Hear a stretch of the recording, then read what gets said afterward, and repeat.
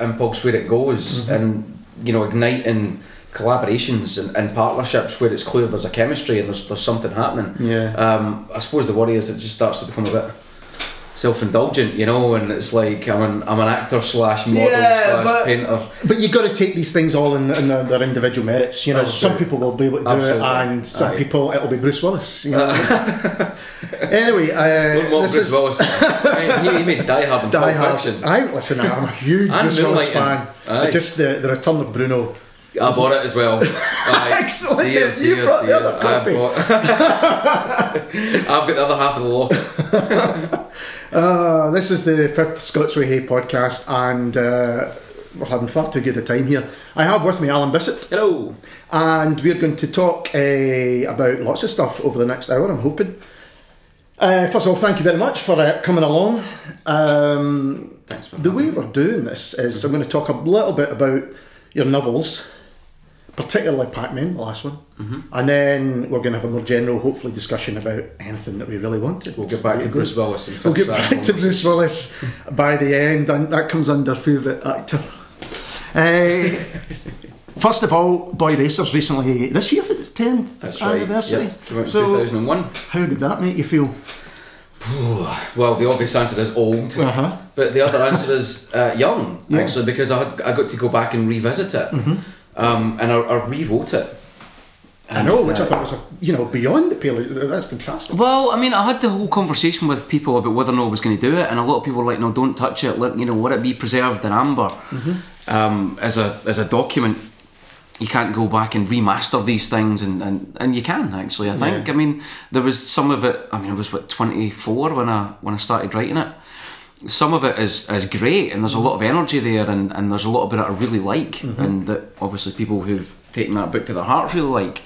But you can tell it's written by somebody who hasn't a clue how to write a novel. It's all whiz and bang and whoosh, and that's great, but I just know a bit more now about how to put a sentence together and how to put how things should look aesthetically on the page, and there was a lot of it that I realised I could change without altering the mood or the feel of it too much, and turn it into something else, and actually just making it a better reading experience. But I got to revisit my younger self. I got to revisit me being 24 and 16. It was like sort of going through the Hall of Mirrors, so that was an interesting experience. Were you worried that going back and rewriting it you would lose some of it, because it's an incredibly energetic novel? You can tell it's written. One, I think you can tell it's a first novel because there's you throw a lot in there, but it's pacey and yes, there's whiz bang, but it suits the character, and it suits all the characters. Actually, it suits the book. Were you worried that would be perhaps lost by you coming back and saying, well, I wouldn't say that now, or I wouldn't perhaps do that? I was worried about that, and it'll be for others to decide whether or not I've succeeded or failed. Well, I didn't notice that you'd rewritten it until I think I noticed one thing, and I compared the two, and I went, hang on a minute. Right. But that's interesting. That's great. But sentence by sentence, I think it's just a better book now. I mean, the sort of world that it's describing is fluid anyway. It's a very pop culture, technological, hyper real novel. And it's playing games with other text. The film quotes come in and the song lyrics come in, and suddenly a sentence will be severed halfway through, and the voice of Han Solo will start, and so I figured it's the kind of book. It's not a big solid monument of a thing there to be worshipped and sort of we wipe the dust off it every so often and look at how what a solid work of genius it is. It's a scrap. It's interesting. Recently they've redone all the Smiths albums, which I haven't heard yet, but I'm waiting till I can afford to buy the whole thing. And Johnny Marr's gone back and polished them up and lifted certain things. I think particularly the rhythm section's been brought forward, and all the reviews say this is really taking what was already genius in my eyes anyway, and doing exactly that, making it even clearer and even better, using the techniques that are now available, and that applies to yourself and applying them to the other things. Well, I mean, I think I got it right, basically, and it did bring that book back. Even just re-releasing it for its 10th anniversary, people just remember it, because 10 years is a long time, I suppose. and new books come along and people sort of forget what happened when, and it just felt, given that the book that Pac-Man, the sequel, was about to come out, it just felt worthwhile reminding people that it was there, and it's had a really kind of warm response again. There's a lot of affection for that book. I can't quite understand or explain. It's one of these things you can't plan for.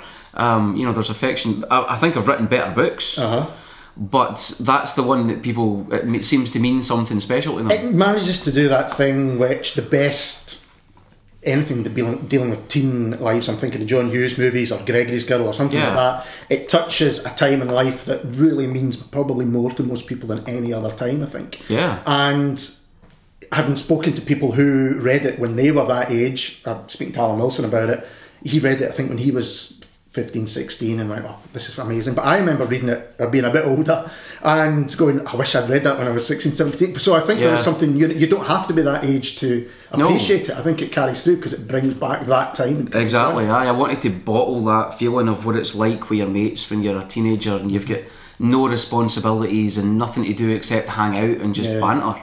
And the world hasn't closed down on you yet. There's still the possibility that you could all be famous one day. Or millionaires. And obviously you reach a certain stage in your life when you start to feel the horizons to your world being quite definite. And that is a horizonless book, I suppose. It's just like it's like a road movie. It's four guys, let's just charge off into the sunset and Bruce Springsteen lyric. Actually, that's what I was going for. That Springsteen album, Born to Run, just transpose that to Falkirk, and essentially that's what I wanted it to feel like. So that's the sort of book I wouldn't be able to write it now. Well, it's just not possible. And it was interesting. We'll come on to talk in a minute. Coming back to those characters in Pac-Man, because it shows you the world that has now been closed off, and how the dynamic between them have changed. Pac-Man's Nebraska. Very good. How was that? Aye, that's excellent. So then it was the incredible Adam Spark. Yep. And I haven't read that since it first came out, but what I do remember about it was that it's just a really moving novel. And tell us a little bit about why you wrote that and the background to it. Adam Spark kind of emerged out of a creative chaos, really. I just published Boy Racers. I was 25. I was feeling really confident. I'd punched a hole through, and the reception to that book had been great. And you start to think, oh, I know how this is done now. That kind of cocky way you do in your mid-20s, especially when you've had a little bit of success, and you think that it's just going to carry on like that. And it took 4 years to write Adam Spark. My bottle crashed. I just did not know what to do next. You start to become a bit more self-conscious about your writing, because you're first of all trying to write a better book than you did the last time and not just repeat yourself. But I started to get really worried about, well, should I be writing in Scots? Should I be writing in English? Should I be writing a book set outside of Falkirk? What register should I employ? Suddenly you don't just have that freedom. You have to think things through a bit more, and that just became constipating. And so I was throwing things at the page and nothing was working. It was, it just felt kind of stillborn, really. And then it was only when I said, do you know what, fuck it, set the thing in Falkirk, just get a character, get them talking, stick exclamation marks everywhere, and I forced myself to lose the self-consciousness, and just write and just feel a character and wear his skin, and then it took off. As soon as I made that decision, this is the language I'm going to write in, and I don't care what the political meaning of it is, really, or whether or not it's the thing I should be doing next, and off you go. And then I just couldn't shut that guy up. He's a talker. I wonder if it was because you knew with the second novel that people actually would be reading it. Boy Racers, when you write your first novel, when you write your first anything, you're never entirely sure if anyone's actually going to. Which frees you up. Because you can do what you like. I think that is the case, and people compare it against the first book and go, oh, I didn't like this one quite as much and all that. But you can't let that stuff sit there. Otherwise, you wouldn't write anything. You'd just be second guessing yourself all the time. So, but it's understandable why you do it. So it took you. How long did it take to actually get over that and get writing it? Was it a long period where you were just trying all these different things? I tried to write a book. I tried to write a gothic novel about a doppelganger in Leeds, where I was living at the time. I'd moved. This was the other thing. I was working as a lecturer down in Leeds University full time, so that then slows things down a bit. And I think I was trying to write a very literary novel, you know, using all the tropes that I learned at university and have been approved by the educational system. Yes, people that given text, we'll come and talk about that in a minute. And you know, you have to let that go. And then I started writing this story about another story about a teenage boy, and it was written in English. Yeah. About this boy who kind of had some sort of mental disability. And then, well, two things happened. One, I decided I didn't really like it, and two, The Curious Incident of the Dog in the Nighttime came out. Of course, yeah. And I picked it up in Waterstones, and I read the blurb in the back, and this is before it became the huge phenomenon, and I was just like, oh, fuck. So I clearly couldn't go down that road, and I think that's when I just thought, you know what, strip it back, go to Falkirk, you know, open your mouth, see what comes out. And see what comes out, and that's what came out, and that's what saved me. So I then got this energetic rush to finish it, but there had been about 2.5 or 3 years of just fucking about and getting it wrong, and the public never gets to see that. No, I know. But when you're in it, oh god, it's horrible. I can imagine. I can imagine. You'll grab whatever works. Yeah, you know, it's like Scotty trying to fix the Starship Enterprise. So when you finished the novel, I can't hold it together. When you came to finish it, was it a sense of, well, you know what, I've finished now, or did you know it was a good bit of work, or did you think, well, you know, I had to get that out of the way almost? I think by the time I'd finished it, I felt it was a good bit of work, because you start to get people's reactions to it. Yeah, of course. Which hopefully give you an indication of whether or not you've got things right or got things wrong. And you wouldn't have gone that far into it. You know, you certainly wouldn't have finished it if you didn't think, oh, I've got something here. Yeah, okay. So there was a satisfaction in getting that difficult second album out the way, really. Or that's what I thought. But then that process has repeated itself twice again now. And so in terms of writing novels, only once has it come easy, and that was Boy Racers. That's interesting. Well, that takes us on well to your third novel, Death of a Ladies' Man. I love it, absolutely love it. It makes a lot of sense to me, far too much I would like to admit on the microphone, so maybe we'll talk about it another time. What it did do, actually, when I first read it was, I mean, I'm a man with dandyish tendencies, and it made me think, oh god, why am I wearing this pink scarf? What am I sending out here? Peacocking. Peacocking, the whole idea of explain what peacocking is. Peacocking is a technique used by pickup artists, where they make themselves visually splendid, and it's also a talking point. If you're in a bar and you're wearing a Davy Crockett hat, you know, some girl's going to say to you, "Oh, like the Davy Crockett hat." Aye. There you go. It basically makes you stand out for the crowd. It made me look at my dad in a different way as well. I said, all those cravats you've been wearing over the years, old man. But the book's about masculinity, or it's certainly about a certain type of masculinity, maybe a male crisis, if you like. And this man who has had his second fall apart suddenly embraces almost like a second wind's not the right term, but he really goes out there and he tries to meet as many women as possible, and this, you talking about a doppelganger, this almost overtakes him. It is like something has, you know, it's like a demon. What seems to be I think, I might be wrong about this, a decent man in many senses has been overtaken by this desire to be desired. It's not about his satisfaction, it's about something much bigger than this. So why did you decide to write what is a real damning critique of us men? Well, I think it's possible that in the previous two books I wasn't very hard on men. I mean, I think there we encoded critiques here and there, I suppose, of the construct that we might call masculinity. But Boy Racers is relatively affectionate. About friendship. It's about a guy who feels he has to move on from his friendship group, but you know, the very fact that he's angsty about it means that there's love there between men. And Adam Spark, I think I went a bit further into the dark, because he is volatile and he has anger issues, but he's also kind of a sweetheart in some ways. And with Charlie Bain, I just wanted to take things to the logical conclusion and take this character and his ego and completely deconstruct it. Yeah. And look from top to bottom, from his most noble self and his intellectual self right down to the base animal, and everything in between. And essentially, I think that's where the impulse came from. It was just having, I think, what age would I have been when I was writing that? Maybe 30, something like that. So having had that length of time as a man, yes, you do start to feel like, right, okay, there's things about this that I don't like. There's things about male culture that I'm now starting to reject, because you just, when you're young, you just do it. You know what I mean? You hang about with your pals and you take in the codes and conventions of what it means to be a lad. Yeah. And on you go. You're almost going too quickly to kind of stop and look around and go, was this really what I want to be doing with myself? Or? Yeah, exactly. Aye, and I think with ladies, man, I just wanted to try and strip away the layers, really, until you've got the tiny little peeled prawn of a man at the centre of it, shivering away. As the novel reaches a climax, and I'm not going to spoil it for anyone, I say everyone should read it.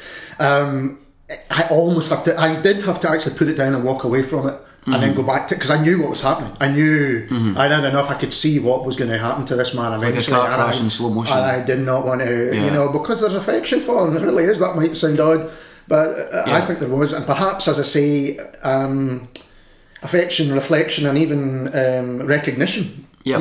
I think so. If people are being honest with themselves, and there's a lot of there, but for the grace of God, you're going to go. If I decided to take that decision, then you might. Who knows where you might have ended up.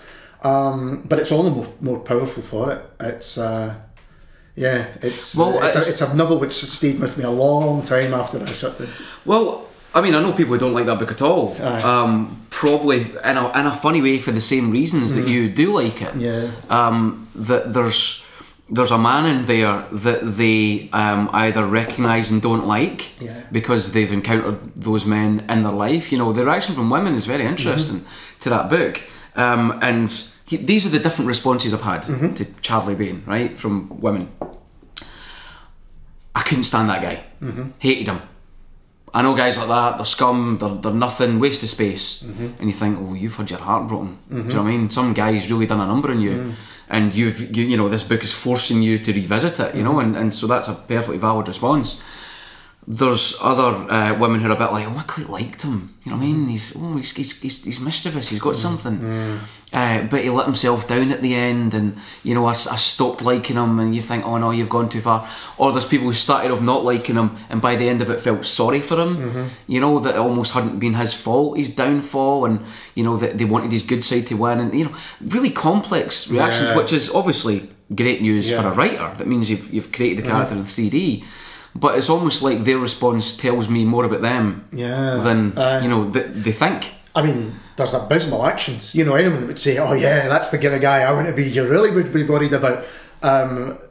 What you do have, I think, it does say a lot about people's reactions, but it seems to me it's a man losing control, if he ever had control to begin with, spiralling down till he absolutely reaches rock bottom. And what would be really interesting, and what other people have to come up with, is where does he go from there? It's all very well to judge someone as they end up, all the way. Yep.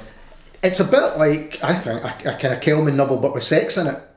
Well, quite. I think it's you see this character in there. That Kelman novel, A Disaffection, was my favourite Kelman novel. A Disaffection, about a teacher, who is, political and he's intelligent, but he's also aware of the system around him, and that he's trapped in it, and he's sort of raging against this system, and he has these odd rebellions against it, and ultimately is kind of defeated by it. And that's the template. It's like Kelman with more coke. It is. And sex, but it's a novel about an addict, really. Yeah, that's it. And I think you've got to be wary about overly judging addicts of any kind. My feeling is whatever anybody's judgment on him is, that's the correct one. Yeah. You hated him, great. I'm glad you do. He deserved to be punished. You felt sorry for him a wee bit. Well, I'm glad you found the humanity in there that that I was trying to keep alive. And Yeah, it has a much more. Generally, the response to something like Boy Racers is it reminded me and my pals when I was young and tearing about the place, which is lovely. But that's the one I think I went all the way in. Yeah. And hurt people with, and I've got no desire to write that book ever. Well, that's interesting. I can imagine. I mean, it is, as I say, it's fairly exhausting to read at times. But in a really great way. The fucker. I know. I can imagine. Well, I can't imagine. There's a quote here which I'm going to get for you, and it's to do with Scotland more than anything else. It says, we're part of a global dream that humans have about themselves. Scotland can exist fully if we dream hard enough. Julie, I just can't relate to that Scottish deep fried chip in the shoulder. Train spotting was wrong. It feels fucking great being Scottish. We're becoming something, Julie. I can feel it. We're getting dressed up. I think it's a great quote. Expand a little bit on that. Do you believe that to be the case, or is this the character talking rather than you? Well, I think it's become increasingly the case since that was written. I think Scotland is turning into something else. That SNP victory earlier in the year really took everybody off guard and released something quite deep and trapped within the Scottish consciousness, which was a pride. It felt like the first time Scotland had said no in a long time. After Thatcher came along and sort of brutalised a lot of us, and we got our parliament and stuff like that. There was a certain inching along the way, but it felt like the first time there was actually Scottish people who were prepared to take the country somewhere else, and other people prepared to go with them. For that day that the SNP get in, I've got various issues with the SNP, as we should. We have to keep our eyes open to politicians. But that day, it felt like we were all on the same side. Catholic, Protestant, Highland, industrial belt, working class, middle class. Everybody was saying, we're Scots. We're Scots, yeah. And I've never experienced that. Yeah. And without an embarrassment or a kind of, irony around the corner. It just was a case of... Yeah, and the challenge for progressive people was, not only steering the country towards independence, which I think would be the right move, but to then turn it into a country that is fairer and more equal and respects people's rights and isn't the British state as we know it. Well, with that in mind, let's move on to Pac-Man. Speaking of the British state. British state. With a big Union Jack in the front. Half a Union Jack on the cover. But talking about a new Scotland and Scotland moving forward and all those things, the major thing, perhaps unsurprisingly, that was picked up with Pac-Man was that it deals with sectarianism, and which is something perhaps surprisingly is dealt with, perhaps unsurprisingly, it's dealt with very rarely in books and in film and other places as well. Why did you decide to take that on? Well, I didn't start with a theme. It was more a case of you just feel the characters start talking to you. And when I first came up with the idea for that book, it wasn't going to be about the same characters from Boy Racers. But I realised, well, what I need is a bunch of guys who've known each other for a while. There's friendship there, but it's strained now because some of them have moved on, some of them haven't. This Rangers in Manchester, that was always going to be the framework for the book, was this Rangers trip to Manchester. So Rangers has to be in there somehow. Different guys in the group have to feel differently towards Rangers from other guys. I've written these characters. Yeah. Do you know what I mean? It would be pointless for me to try and come up with a group of guys that just have different names for the ones in Boy Racers but a similar background. Just this is a sequel. And then that made progress with it relatively easy. And the sectarian stuff just came with it. You couldn't write about a Rangers supporters bus. Certainly not if you're telling the truth. Without that stuff coming up. But what I didn't want to do was just deal with a kind of surface, isn't sectarianism ugly? No, and it doesn't do that. It's not ticking a box and saying, actually, the bringing back those characters from Boy Racers has allowed you, one, to not just see how the characters have moved on, which is interesting, as you say, it's a popular novel of yours, but also how the relationships between them and their lives have moved on, which means that there are often underlying bitternesses and things which have not been addressed, and there's also the question of class comes into which is in quite a few of your novels. Again, something else that people seem to shy away from when they either write, well, this is a novel set with a working class background, or you've got a novel in the middle. Rarely do the classes meet like you seem to do it. It's not just sectarianism, of course not, but talk a little bit about how all of these things kind of came together when you decided to revisit the characters. Well, I mean, the class thing is a constant, I think, in the work that I've been doing. It's less on the agenda in Ladies Man, because that's mainly about sex and masculinity and stuff, but I think in Boyd Acer's Adam Spark, you know, the tension between working class and middle class culture is definitely there. I mean, in Boyd Acer's you've got Alvin, who wants to get away from Falkirk and go to university, but he doesn't know what that will make him, or whether he can survive in that environment. In Adam Spark you've got Adam's sister Jude, who is at university and is pulled backwards towards Falkirk and the responsibilities to her family and stuff like that. And then in Alvin you've got somebody who's at the other side of university, who's made it away, has become, I suppose, to a certain extent alienated for his upbringing and his home culture, and is now trying to reconcile that. And I think that's probably how a lot of Scots feel, a lot of people in Britain for that matter. The notions of class have been very confused since Thatcher, essentially, because suddenly people were property owners and people's living standards were going up, and nobody was working in factories anymore. They were all doing kind of white collar jobs in offices, and people whose parents were very definitely working class no longer knew what the signifiers were. Is it accent? Is it income? Is it culture? Is it taste? Is it where you live? Is it the clothes you wear? You know, it all became very confused. And I think this book is an attempt to at least partially sift through that and try and bring that character back to who he is. And I think that's one of the things that's now happening, you know, that with this economic crisis, is that this illusion that we were all middle class, you know, that Blair was encouraging, and you know, and the sort of rise in prosperity in the country, it was all based in phantom money. It was all based in debt. It was unsustainable. It was a confidence trick. Oh yes. You know, it was smoke and mirrors, and now you're finding that layer of working class people who joined the middle class crashing back down, and there's much less of a safety net than there was before they went up. So I think these themes are quite urgent. And class has been off the agenda in Scottish literature for about the last the idea 12 that years, I think. What defined, you know, if you got a Fraser's store card and a credit card, and by the way, fill them up to the max as you feel free, then you are suddenly going to be, you know, better than the folk next door or whatever, to try and get everything, as you say, the middle class. And all the accoutrements that come with it, and then suddenly when that doesn't become sustainable and you're left with a house that you can no longer afford, and your TV's getting taken off, you know, that's, you know, the people that told you to do these things are quite happy. And it's not dealt with, you're right, it's not dealt with. The crash back down hasn't been dealt with. I'm sure it will, hopefully it will be in years to come. It seemed to me like Alvin had lost his identity.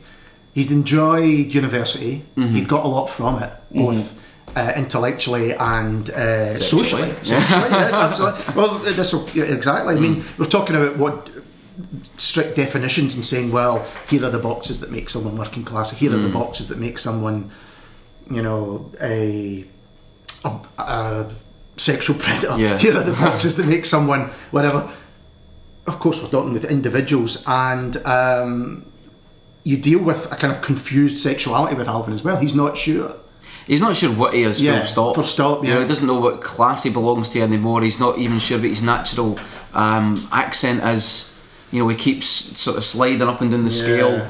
And he's not sure whether or not he's gay, straight, bisexual, or whether or not these terms should even apply to him. But this is the point. Everyone is determined to kind of package him. Well, you know, he's a Rangers fan, but he's not enough of a Rangers fan. That's right. He's a writer, but he writes thrillers or horror. Oh, that's all right then. That's acceptable. He's, you know, are you having an affair with him? Oh no, he's gay. That's right. Well, hang on a minute. Well, let me decide what I am. But everyone is trying to kind of push this guy into being. Well, I think that's one of the breakthroughs that he's made as a result of his journey, is that he's pushed through into a different identities, essentially, rather than the one that was sort of programmed for him by his upbringing. And that's very liberating, but at the same time, there's always a sense of what you've lost. You know, it's like there is a certain security in being with your mates and being this kind of guy, a solidarity, a community almost that he now feels quite detached from. And there is a loss in that, I think, for anybody. I mean, that's the tension really between the individual and society, which is what a lot of great literature is about. But it's also been the tension, I think, in late capitalism. I mean, capitalism sells as this idea that you're all individuals, you have choices, you have options, you know, be what you can be and strike out on your own and, you know, leave behind anything that's holding you down, and this is how we've lived our lives. And now the chickens are coming home to roost. And we realise that community is something that's been quite lost, and Alvin has lost it. And what the Rangers trip, I think, reignites in him is that sense of a lost community. And what we start to judge in the novel, you know, the sectarianism, the sort of ugliness of it, the football supporting mentality, which a lot of people find quite frightening, and certainly Alvin does, is revealed to be something else. You know, that what Franny represents is a working class solidarity, a fraternity that he has decided no longer to be part of. So I think that's the tension between Franny and Alvin, is a sense of betrayal, isn't it? Franny feels that he has been betrayed by Alvin just simply dumping away, dumping. And Alvin obviously feels that himself because he has stayed away himself. And what we were talking about earlier on, you don't actually pick up the phone and talk to them. They start getting in touch by email or on Facebook and all these kind of faceless ways of communicating, when actually the thing that might have sorted them would be just being together physically, you know. And which is what happens eventually. And certainly that's what Manchester is. It doesn't get much more physical. You cannot escape than being surrounded by 150,000 Rangers supporters. You know, that's the opposite of Facebook. So yeah, I think that's the sort of stuff that's coming through. And it's almost like sort of full circle. You know, Alvin's journey away from the group, and then you've got Adam Spark, who's kind of he joins the gang that in that novel that are destructive and actually kind of exploit him. And then you've got Charlie, who's a lone wolf and destroys himself as a result of it. And who really doesn't seek out the company of men at all. He doesn't like men at all. But he sees men as competitors. And then you've got Alvin, who is on his own and then reconnects with the gang again. So it's almost like the four novels form a circle, you know, with Boy Racers and Pac-Man sort of like, you know, it's the return to the brotherhood almost. So I kind of feel like I've looked at all these different types of men, and I think it's probably about time I wrote a female character. The 4 stages of men and back again. Because there can be novels about women too. Oh, I believe that's the case. So what was the reaction? I'm interested in what the general reaction has been to Pac-Man. Well, the general critical reaction has been very positive. It's had great reviews, so I've been really lucky in that respect. But the critical reaction is only ever one thing. You actually want people out there in the world to like it and to connect with it, because ultimately you're not writing books for reviewers. And the reaction from the general reader has been stronger than the reaction to any of my other books. I think maybe it's pacey and it's short and it has a momentum about it that maybe something like Ladies Man doesn't, which is a bit more I don't know how psychological. Yes. Whereas this has got a sort of forward drive to it. Oh, definitely. So that is a bit of reading experience for people, I think. But also, I think a lot of people see it's like Boy Racers. They see themselves and their mates in it. You know, they see the supporters' buses that they've been on, and I think for Old Firm fans in particular, well, I mean, the sort of responses from Old Firm fans to that book. And those characters are like the responses from women to Charlie Bain. It says much more about them than it does. I can imagine that's a very good comparison. Than it does about me. So if you've got, I've had Ranger supporters saying to me they love it because it's how them and their mates talk, and other Ranger supporters saying, "Whoa, what are you trying to show this side of us for?" You know what I mean? No, everybody went down there and rioted, mate, and you know we're no sectarian bigots, and which is you're not saying exactly. A lot of these reactions come from people who haven't read the book. It's worth saying. But I did want to show all the different sort of kinds of Ranger supporting. So there's a lot of guys on that bus who you know, every time the word Fenian comes up, they're a bit like, oh, I wish they'd give this a rest. Yeah. And there's other guys who are right into it and demanding that everybody else, you know, there's no a single thing known as a Rangers supporter that has a single set of coherent views. Which in any large group of mainly men, it has to be said still, there's always people who kind of roll their eyes, I've done it myself, and say, God, I wish they hadn't said that. Aye, but exactly. you don't actually, I mean, to stand up in a bus full of people or a stadium full of people and say, hey, it's the right thing to do. Aye. And I'm pleased to say a couple of times I've done it in certain situations, but there are many other times where you just kind of keep your mouth shut. Yeah, exactly. Because, you know. Aye. So I wanted to give everybody a fair crack of the whip, and for Rangers fans to feel that there's whatever type of fan that they are, there's somebody in there who represents them and their feelings about the club. Yeah. And I think Celtic supporters, well, I mean, it's a difficult sell to Celtic supporters because it's got a Union Jack in the front and it's about Rangers. I know a mate of mine who's a Celtic supporter, went onto a website, a forum, and tried to talk to them about the book, and it was just, forget it. I'm not reading about it. I thought people one even of them. one of them. I thought there would be a lot of people who would want to read it to see, because what happened in Manchester, you can't say that was good in any way. Even the most rampant Rangers fan couldn't say that ended well. Yeah, it was a disaster. Right? So I thought, well, let's see, what this guy's going to say. But I thought there would be a curiosity there, but perhaps not. Maybe it's as simple as not interested. It's just well, I mean, shame if that's the case. Again, there's so many different types of Celtic supporter. There's at least 2 reviews on Amazon by people who say I am Celtic as a fan, and they've given it a good report. And I think a lot of Celtic supporters might read it partly because it's about the old firm, and there is a vested interest from either side of the old firm about conversation that concerns the other side. They're symbiotic, those 2 clubs, really. Of course. They're if Rangers or Celtic was to go down, half the value of those clubs, the symbolic value of those clubs, would disappear overnight. Yeah. So as much as they would celebrate it, you know what I mean? It's like, Rangers have gone bust. Yeah. Right, well, what do we mean now? What we're doing now, yeah. Exactly. It's just us. Playing Thistle 4 times a year in the derby is not going to be quite the same thing. We'll have to ignite something with Hearts. But there's also Celtic supporters who, they've gone on trips supporting their team abroad, and the banter is kind of the same. It's as much about male friendships, of course, as it is about which makes me wonder orange why loyalism. Yeah, more people haven't used that as a backdrop to examine friendships and what happens when large groups of people get together. I think it's a fascinating.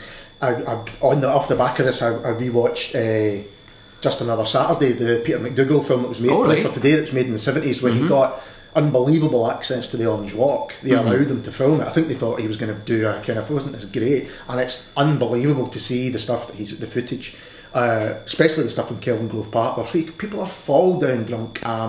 It's a very but again, it's not a strict condemnation. He's trying to show a kind of balanced view, and how one guy wakes up in the morning, he's really excited, he's going to be leading the band, he's going to be throwing the mace, and how his day changes, and how his perception of what he's involved in changes. It's a fascinating, and nobody's been allowed that access since.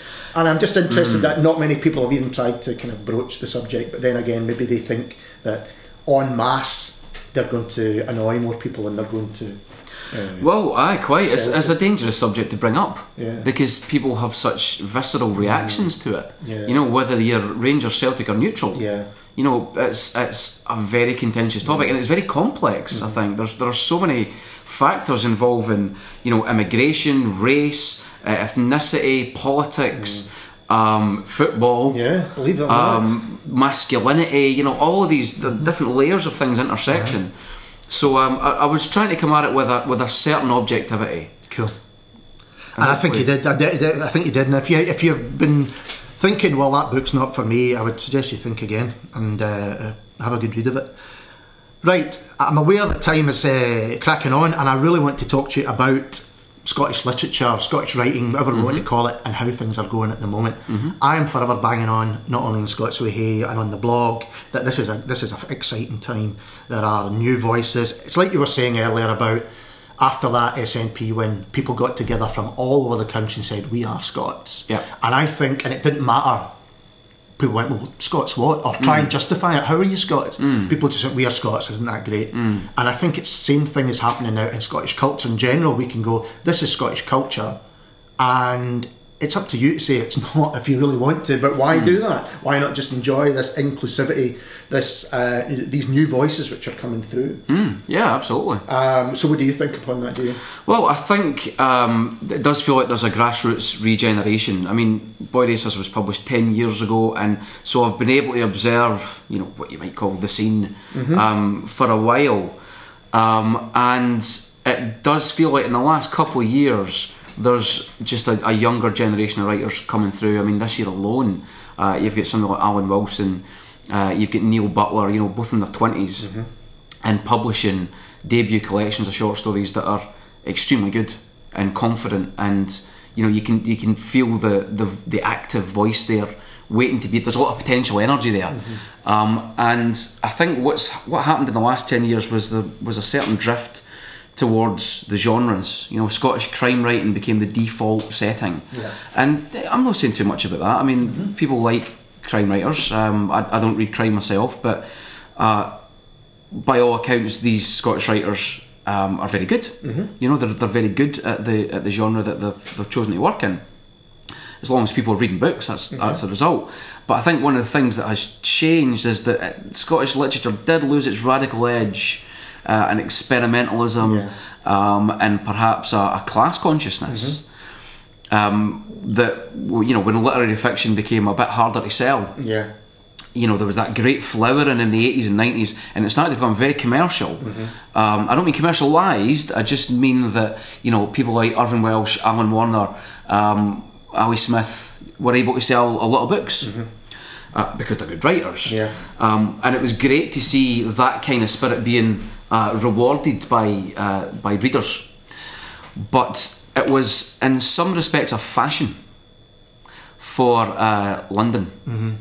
You know, that because of the huge success of Trainspotting, being Scottish was kind of cool. You know, and Scottish accents, you started hearing them everywhere. You know, so This Life, for example, you know, there was the character, what was her name? Danielle Nardini's character. I can't remember, but I know. The adverts, there was Scottish accents everywhere, and so there was obviously a benefit for Scottish writers there. But as fashion is wont to do, it changed. And then suddenly at the start of the millennium, you know, Zadie Smith comes along. She's young, beautiful, ambitious literary writer, and everybody starts looking in that direction. And it's like, you know, then you get Monica Ali, and so young women of colour became the sort of new cool ethnicity. And you know, it changes again, and you know, I'm sure it'll come back round again to our turn. But you start to feel that why should my ethnicity be reduced to a fashion? You know, we're still here, we're still writing, we want to hear about the same things that we were talking to each other about before, but the marketplace has started to close these things down. And I think what's happened now is writers and publishers are saying, you know, independents are saying, let's just do it anyway. Let's just reconstruct the scene around us and get stuff out there. And that's allowing new voices to come through again. Because you're right about that fashion, but that tended to be UK wide. What I'm interested in is why. Well, I know why, because of course, you know, like it or not, we're all one group of islands and these fashions cross borders. But a lot of these writers were still writing, and for instance, I think Ali Smith continues to probably sell very well. A.L. Kennedy certainly did, but there didn't seem to be another level coming through until just now. It seemed to me, I might be wrong about that. You know, there was yourself, and not many others round about you until. I mean, I'm being hugely generalising here, but we often talk in when groups come through, and you're right, that Trainspotting was fashionable, and then you'd have Mervyn Collar, Alan Warner, all these people. But that did start when Rebel Inc. It started in Scotland. It wasn't that the film had to go away and come back to us. It was already here. That's right. Aye, it certainly reached a certain mass. I think what happened was the success of Trainspotting the film. Then that was the tipping point. That made it saleable. But the energy was still there in Scotland, definitely, and I remember being ignited by it. You know, I remember reading Trainspotting, the novel, a couple of years before the film came out, and it just being the most exciting literature I'd ever encountered in my life. It was like a bomb going off, and I'd never encountered Scottish. It was, you know, the Scottish literature I'd encountered before was Norman McCaig and you know, Edmund Morgan and stuff like that. Very good stuff, you know, it's obviously, but it didn't speak to the age I was or the language I spoke, or the class that I came from. Train Spotting tapped directly into that, and was this incredible burst of energy. And like any burst of energy, that culture can only sort of hold it for so long before it either becomes commercialised and so emptied of its value, or it dies. And I think what happened in the noughties, there were good writers coming through, definitely. I mean, Ewan Morrison's one, Sahil Sadie's one, Colette Paul was one, Louise Welsh, and certainly Louise was very commercially successful. But it did feel like it felt like the doors had started to close on us again, and that being Scottish was actually something that could be used against us, rather than being the thing that made us more saleable, in inverted commas. With all those writers, I wonder if they were almost pigeonholed. It was like, well, Louise Welsh is the crime writer, if you like, or the gothic writer, and Sahil Sadie's the Asian writer, and Ewan Morrison's the sex writer, and now it appears to me, well, those kind of definitions, going back to this determination for some people have to define people and limit them, that doesn't seem to be the case anymore. And you can quite happily read a short story by, for instance, in Year of Open Doors, by Aidan Moffat alongside Sahil Sadie, alongside yourself or something like that. And there's less feeling that you have to be constantly referring back to another part. It's like, look at all this stuff that's going on. That's certainly how I feel like. Yeah, that's exactly right. And I think there's in a way it swings and roundabouts, because the more open the doors are, I mean, I think that anthology itself, the Year of Open Doors that Rog edited, I love the ethic behind it, which is, are you a writer? Are you living in Scotland? Are you prepared to engage creatively with the experience of being here? You're in. And the inclusiveness of that, in a way, comes back to what we were saying about that SNP victory. Everybody was Scottish at the one time, for that moment. And Rog tapped into it with that book. I think the inevitable side effect of that is that a class consciousness is lost, and I think that has been what's happened in the last 10 years. It's not that there weren't good writers coming through, but of all the writers that I mentioned, I don't think any of them would say that they're addressing working class themes. Sure. They don't have to. That's fine. You write from the place that you feel is truest. But writing in, say, Scots dialect, or about people who live in housing schemes, or about people who haven't been to university, for the last 10 years has actually been quite unfashionable. There was a backlash against that Kelman, Welsh, Warner, McLean wave, which was, right, we'll let all of you in, now we want something new. Now something different. And there are some critics in Scotland who I think fall into that too readily. It's working class and it's written in dialect. We've done that, we've ticked that box. Train Spotting's been there. And it's like, well, how can you reduce the experience of an entire class of people to one novel or one moment in the literary culture? And I think that's what we need to come back. And I think it will. I think Alan Wilson is one of those writers, for sure. I always talk about the importance of local voices. Importance of people. It happened to me, I'm sure it happened to you. You either picked up a book or you went and heard someone read, and you went, okay, that is recognisably the way that I hear people speak, either at home or in the playground or wherever. And I'm not saying that there was a deliberate suppression of that. I'm not going to go that far, although other people will argue that was the case. But it did seem to me, he said, well, you've got, for instance, James Kelman, and we've given him the Booker Prize, and therefore go back to, reluctantly giving him the Booker Prize, and therefore, go back and don't really bother us again. But actually, there's people who are, I'm sure of it, wanting stuff there, they're wanting to read it. You and myself and Alan are good examples of people who have found it, and it's changed the way we've thought about it. Not just literature, but Scotland, and about culture, and about wider concerns. Because of course you go, all right, that's interesting. Kelman's actually influenced by Kafka, or he's influenced by Sartre or something like that, and you spread out. And that's why I think these local voices, whoever that may be, are really important. Absolutely, because otherwise what you're taking in is essentially to some extent an alien culture that's coming at you from a mass media. And it's not to say that obviously there can't be great works of art that, you know, produced by Hollywood, or you know, produced in London. Of course there can. But it becomes prescriptive. It becomes that whole kind of canonical thing where it says, well, yes, this is of worth and this is of worth, and usually you find out that the things people think are of worth are of dead white males often, or you know, that sort of thing. Well, quite, and I think there's something to be said for reading a book or watching a film and the people in that talk the way you talk.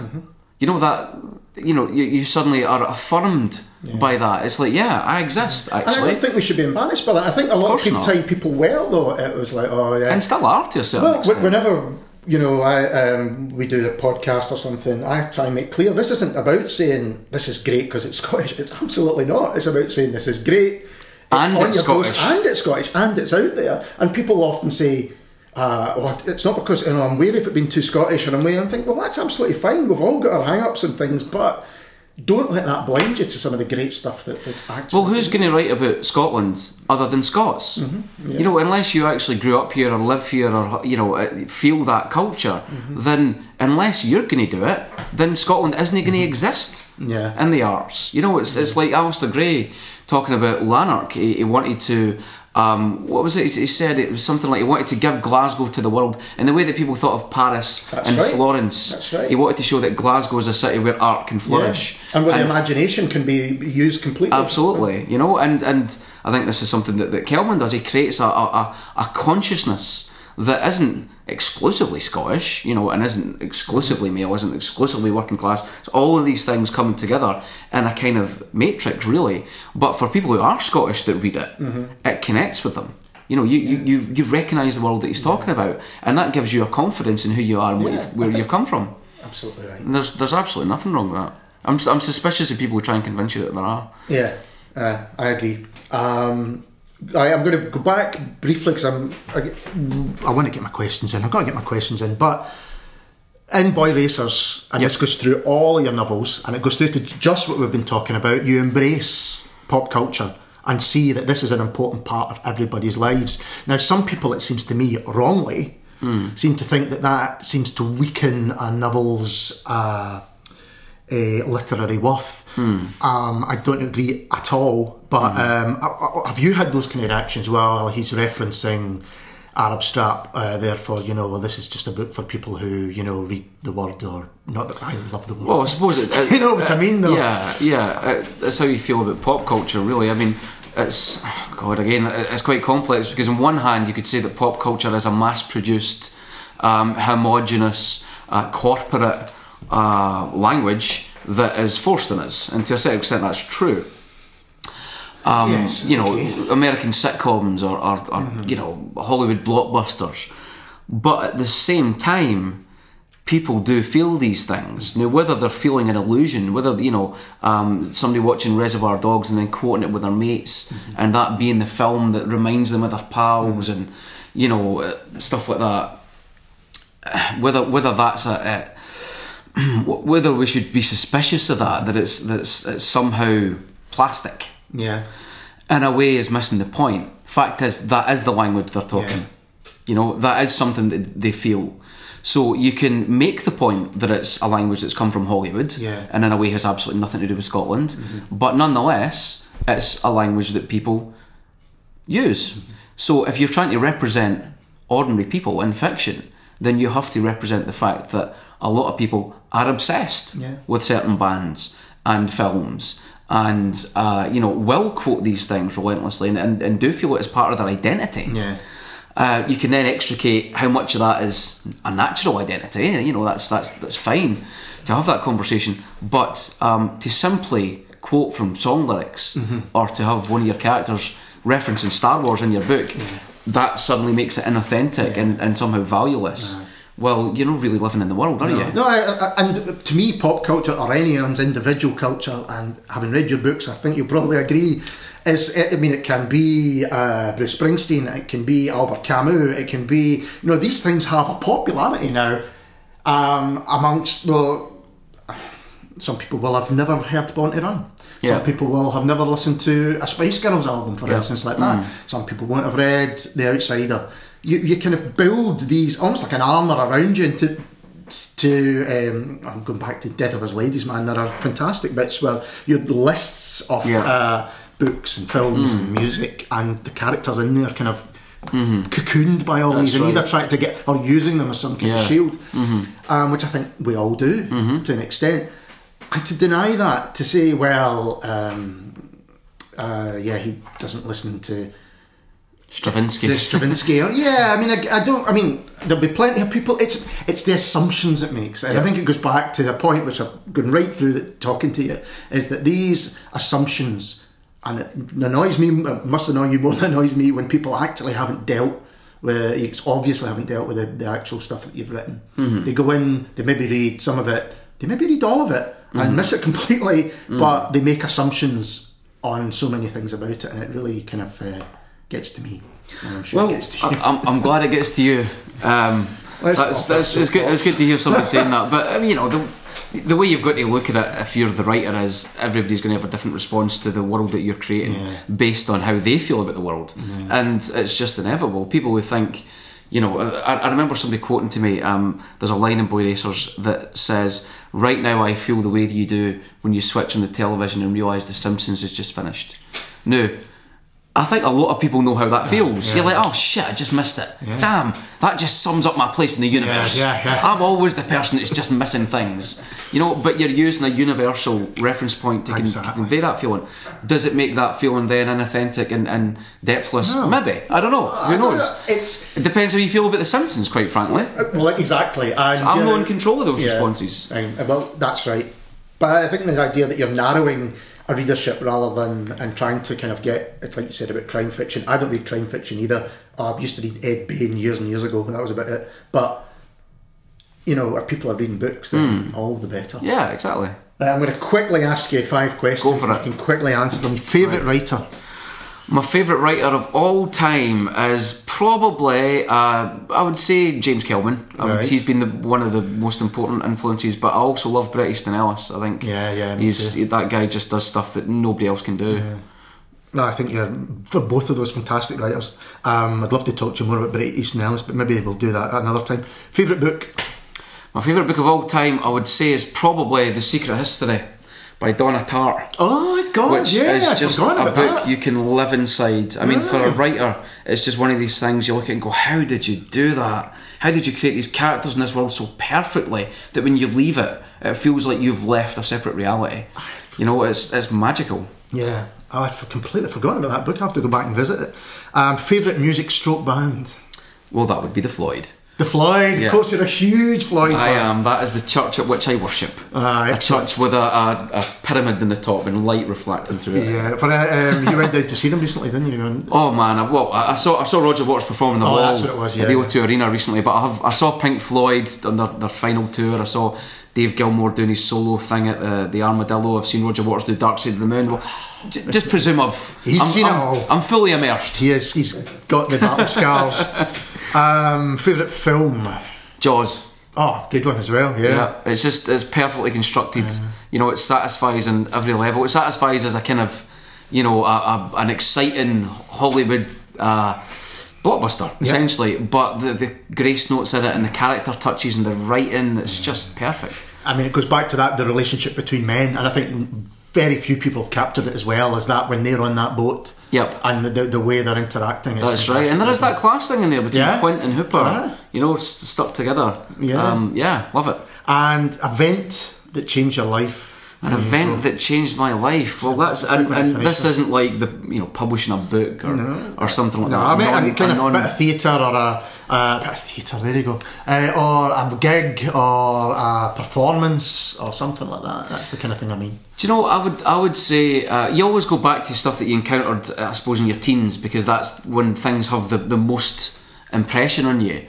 And it would probably be the first time I saw Brett Anderson performing, and I'd never really encountered sexual ambiguity before. Yeah. That was a completely unknown concept, that there could be somebody who actually wasn't even gay. Yeah, exactly. But still... what was his famous quote? I'm a straight man and a gay... A bisexual man who's never had a homosexual That's experience. Right. Great quote from Mr. Anderson. Yeah, and at one level that's ridiculous, but at another level it makes sense, because the way he justified it, said, well, you know, do we describe virgins as asexual? Yeah. No.